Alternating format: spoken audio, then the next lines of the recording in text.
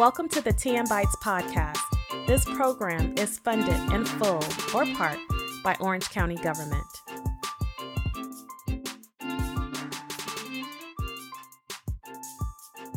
We are talking with Haifa Rinaldi of Ford AV to discuss autonomous vehicles.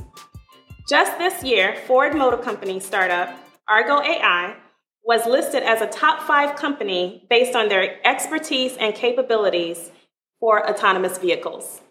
Hi, I'm Haifa Rinaldi. I am the business development lead for Ford Autonomous Vehicles in Miami. Many people think Ford, the cool trucks and cars, like the Mustang, but we're also working on really cool technology innovation like autonomous vehicles. I know the word can be kind of funny, autonomous. What does that mean? It's really a self-driving vehicle. And in 2018 was when Miami was first chosen globally to be the first city to deploy our self-driving business. That's awesome. And what has that experience been like for you to be on the cutting edge of technology and in this space?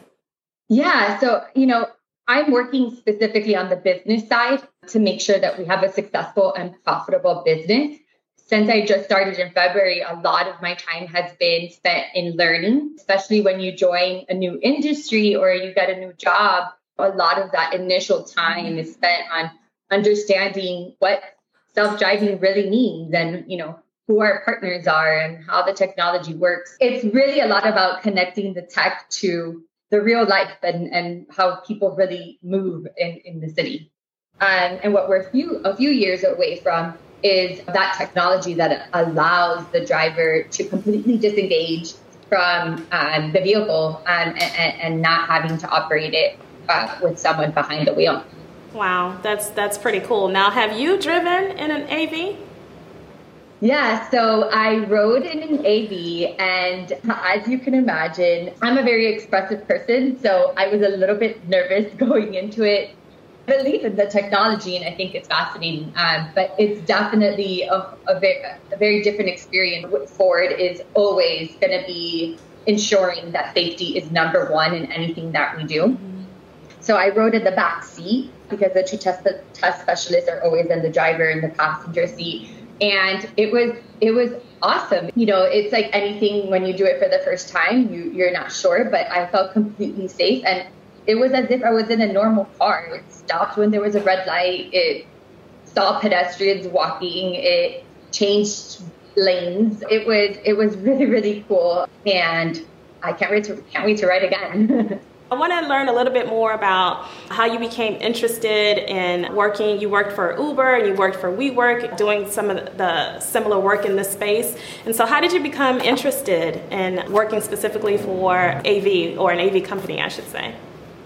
Sure. Yeah. So a lot of it does come from my love and passion for Miami. Transportation is one of those things that truly unlocks a lot for people. If they're able to get to work, then now they can provide for their family. I really enjoyed stats and marketing and a lot of different elements of business. And that's really needed in this space too. It's not just for engineers and mathematicians, even though those are super important parts to this space. You also need that other component of ensuring that this is a profitable business and one that actually meets those expectations once it hits the market. You bring up really 2 salient points for especially our young audience who's listening, our middle and high school students. One of the things that we try to instill in the young ladies at Tech Sassy Girls is that if you decide not to pursue a STEM career, it's okay. But I wanted you to have the exposure and at least have access to women who are working in this space, but also know that this is a viable career option just like any other profession that you've been exposed to. The other thing is also the importance of mentoring. You talked about that and you touched on the fact that someone tapped you and saw something in you and thought that you would be an excellent fit for this particular career path. And I think that's important for us to teach our young ladies as well. You may be veering off into a different direction, but those who know you best or those who see potential in you and see your skill set can offer direction for you to pursue another path. I think there's a combination of asking questions. A lot of times we feel like, it's a silly question, or, I can't ask for help because maybe they're going to think differently of me.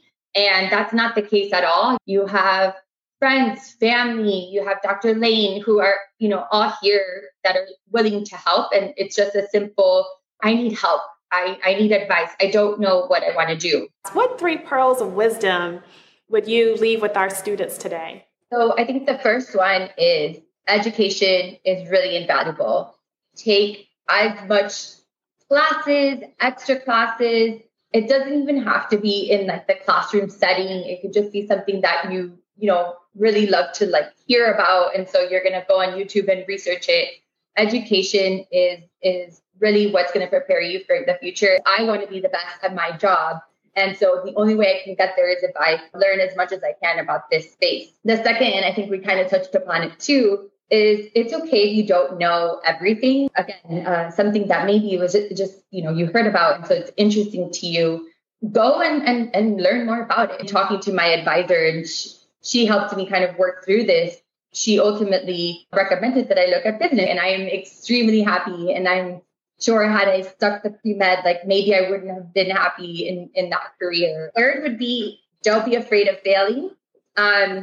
Again, it's kind of tied to what I just said, but it's okay to try something new. And then if you don't succeed, it's okay. You're going to learn along the way, always, if you just put yourself out there and try it.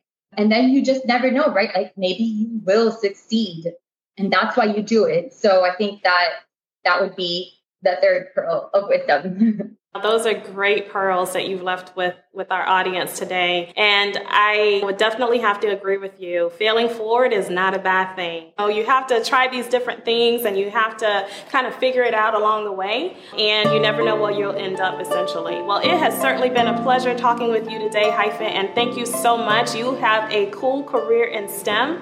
I want to thank you for being a part of our discussion today. Thank you so much. Thank you for having me. It was a pleasure.